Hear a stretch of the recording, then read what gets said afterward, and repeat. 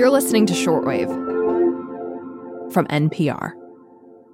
Hello there, Rebecca Hersher. Hey. So what do you got for us today, my dear climate correspondent? Oh, I have a twisted tale of math, ethics, and climate change. Are you interested? Heck yes, I love a twisted tale. I know you do. Okay, so this story is about the most important tool that the Environmental Protection Agency has for cracking down on greenhouse gas emissions, like reducing emissions from coal-fired power plants or making the exhaust that comes out of your car's tailpipe cleaner. Mm-hmm. And that tool, it is a single number. A single number, a digit, like 4? 4, that is a number. Or more like $4. Okay. This number is expressed in dollars. It's called the social cost of carbon, and it represents all the cost to humanity of emitting 1 ton of carbon dioxide into the atmosphere. For example, the cost of lost crops and flooded homes and lost wages when people can't safely work outside, plus the cost of climate-related deaths. Okay, so I want to get this straight. The EPA estimates the value in dollars of all of the bad things that happen because of climate change all over the world, and then it distills it down to this one number, this dollar figure. This sounds like a PowerPoint presentation from hell. Yeah, exactly. You got it. So, Rebecca, what is that number? What is the cost to humanity of emitting 1 ton of carbon dioxide? And I hope it's higher than $4. It is. Don't worry. The actual number is $51. I don't know what to make about that. It feels low, but not as low as $4. But I don't know why I feel that way. Well, for whatever reason, your gut feeling is right, according to most climate experts. That number is probably an underestimate, which is why the EPA is proposing raising it by a lot to $190. Wow. Going from $51 to $190, I mean, it feels like a significant change. Yeah, absolutely. And the details of how they got that new, much higher number, that is where the controversy lies. Today on the show, the Environmental Protection Agency wants to update a number that has the power to dramatically alter the future of global warming. And why that new number is simultaneously more accurate and an ethics nightmare. I'm Rebecca Hersher. And I'm Aaron Scott, and you are listening to Shortwave, the daily science podcast from NPR.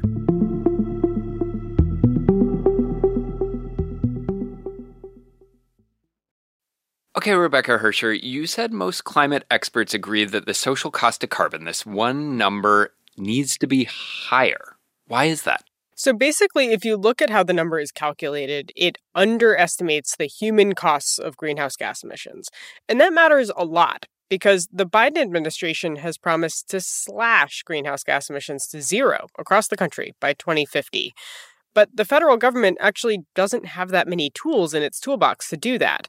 Tama Carlton is a climate economist at the University of California, Santa Barbara. We don't have other avenues for large-scale climate policy at the federal level. This is our main tool. Okay, so lay it out then. How can this one number be such a powerful tool for cutting emissions? Because every major regulation is required to go through something called a cost-benefit analysis to make sure that it's worth it, economically speaking. That the benefits of, say, reducing emissions from cars and trucks outweigh the costs to car companies and consumers. For example, this method was used to get rid of lead paint. Okay. And this calculation actually came up recently during the Trump administration. That administration was getting rid of some regulations about the emissions from cars and trucks, meaning that vehicles could emit more pollution.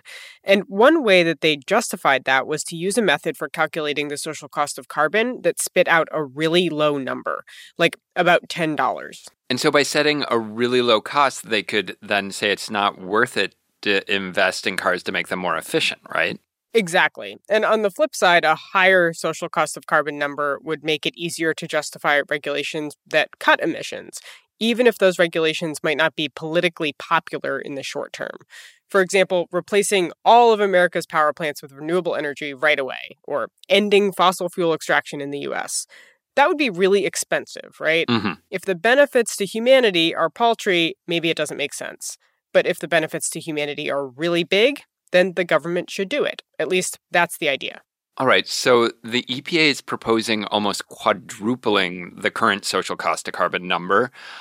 I'm guessing that's got a lot of people excited? Yeah, totally. Wait, this number is way better than the earlier number. Daniel Hemmel is a law professor at New York University, and he specifically studies these cost-benefit analyses. So going from $51 to $190, that's a move in the right direction. A move in the right direction. Doesn't sound like a resounding endorsement. I think I hear a but coming.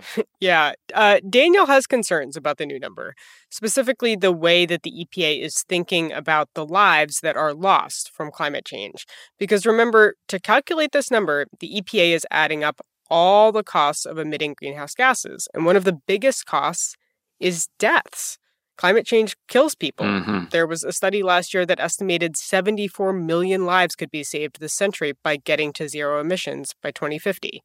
Noah Kaufman is a climate economist at Columbia University. The question is how to put a value on those deaths.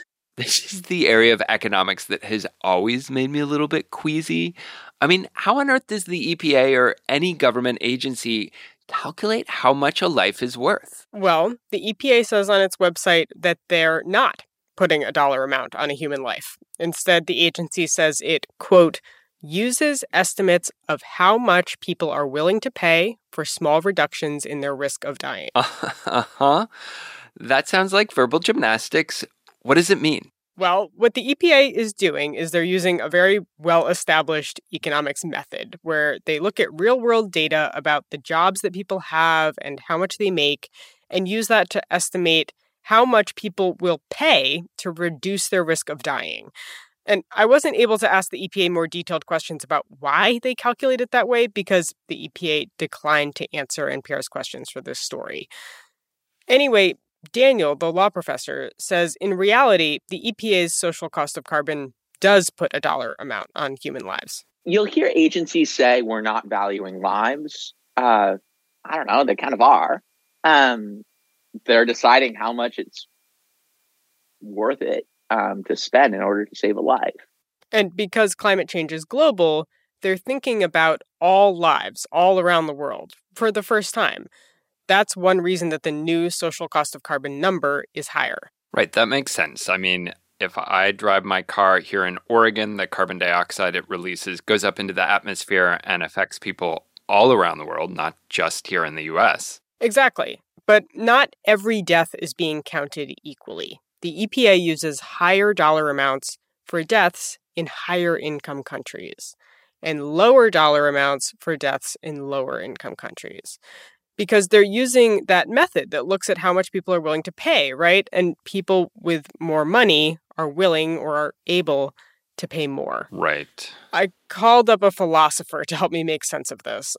His name is Paul Kelleher. He's a bioethicist at the University of Wisconsin. The badness of a death from climate change in India is treated as not as bad as exactly the same death if it happened at exactly the same time in the United States. According to the EPA's calculations, one climate-related death in the U.S. has about as much value as 9 deaths in India, Wow. or 5 deaths in Ukraine, or 55 deaths in Somalia. Becky, I don't even know where to start with this. I mean, it's like they're putting human lives into some sort of currency exchange rate calculator, and it doesn't feel right at all. Yeah, the philosopher, Paul, agrees with you. Is a grave moral mistake. He says it's just not true that the lives of richer people are worth more. It's important to get it right because these are life and death decisions. Every molecule of carbon dioxide matters. Every ton of carbon dioxide matters. And so small changes in these dollar numbers, for example, the social cost of carbon, will make a big difference to who lives, who dies, how good their lives are, how bad their deaths are. Daniel, the law professor, worries about how the EPA's choice could affect the thinking of people right here in the U.S. We send a problematic message to Americans when we use a method for assigning values to lives outside the United States that ends up valuing light-skinned people from the global north more than dark-skinned people from the global south. I also called up Vaibhav Chaturvedi. He's a climate economist at the Council on Energy, Environment and Water. That's a really influential climate think tank in New Delhi, India. Anybody in the developing world would kind of probably think in this kind of way. It is inherently inequitable to use this sort of approach. Okay, so there are all sorts of ethical arguments against doing things this way. Let's talk about the practical implications, though. I mean, if the EPA values lives this way, how does that affect the usefulness of this social cost of carbon number? Right. That's a great question because remember, this is a really important tool for reducing greenhouse gas emissions. And this was actually Vaibhav's main point. He said the U.S. government should put the same value on every life, morally, but also logically, because America's greenhouse gas emissions endanger people everywhere, and especially in low-lying and low-income countries where people are more vulnerable to rising seas and extreme weather. Right. So, Becky, can we do a quick thought experiment here? Let's say the EPA changed its mind and put the same value on lives everywhere, regardless of country. How would the social cost of carbon number change? Do we know? So we don't know exactly what would happen, but we have a rough idea. So there was a study that the economist Tama Carlton worked on last year, and it estimated that the EPA's number would approximately double if all lives were valued equally. Wow. Vaibhav says that would be a good thing because it would push the U.S. to cut greenhouse gas emissions more quickly. That would mean that U.S. government will have to enhance the pace of action, because now the cost of carbon will be much higher. The social cost will be much higher. And that could lead to less emissions, which means less climate change in the coming decades, which would save lives. Yeah, that's the idea. I know that you said that the EPA declined to answer questions for NPR for this story, but do we know what comes next from the agency? I mean, they've proposed this $190 number. Now what? Well, proposals like this, they go through a process where the public gets to weigh in. So that's happening right now until February 13th. And after that, the EPA will make a decision about whether to formally adopt this number.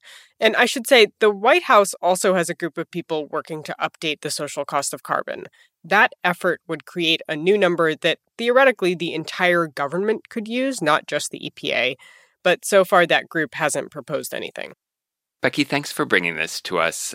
I got to admit, as I'm trying to process this, I just find it mind-boggling that one of the most powerful tools that the government has to confront climate change feels so utterly changeable depending on the data that economists decide to plug into it. Yeah, I hear you on that. I think also as a climate reporter, as a science reporter, that's why I think it's so important to focus on how this number gets calculated, even though it's super complicated. But, this one number, it draws on so many fields: economics, philosophy, atmospheric science, and it's such an important tool for reducing emissions here in the U.S.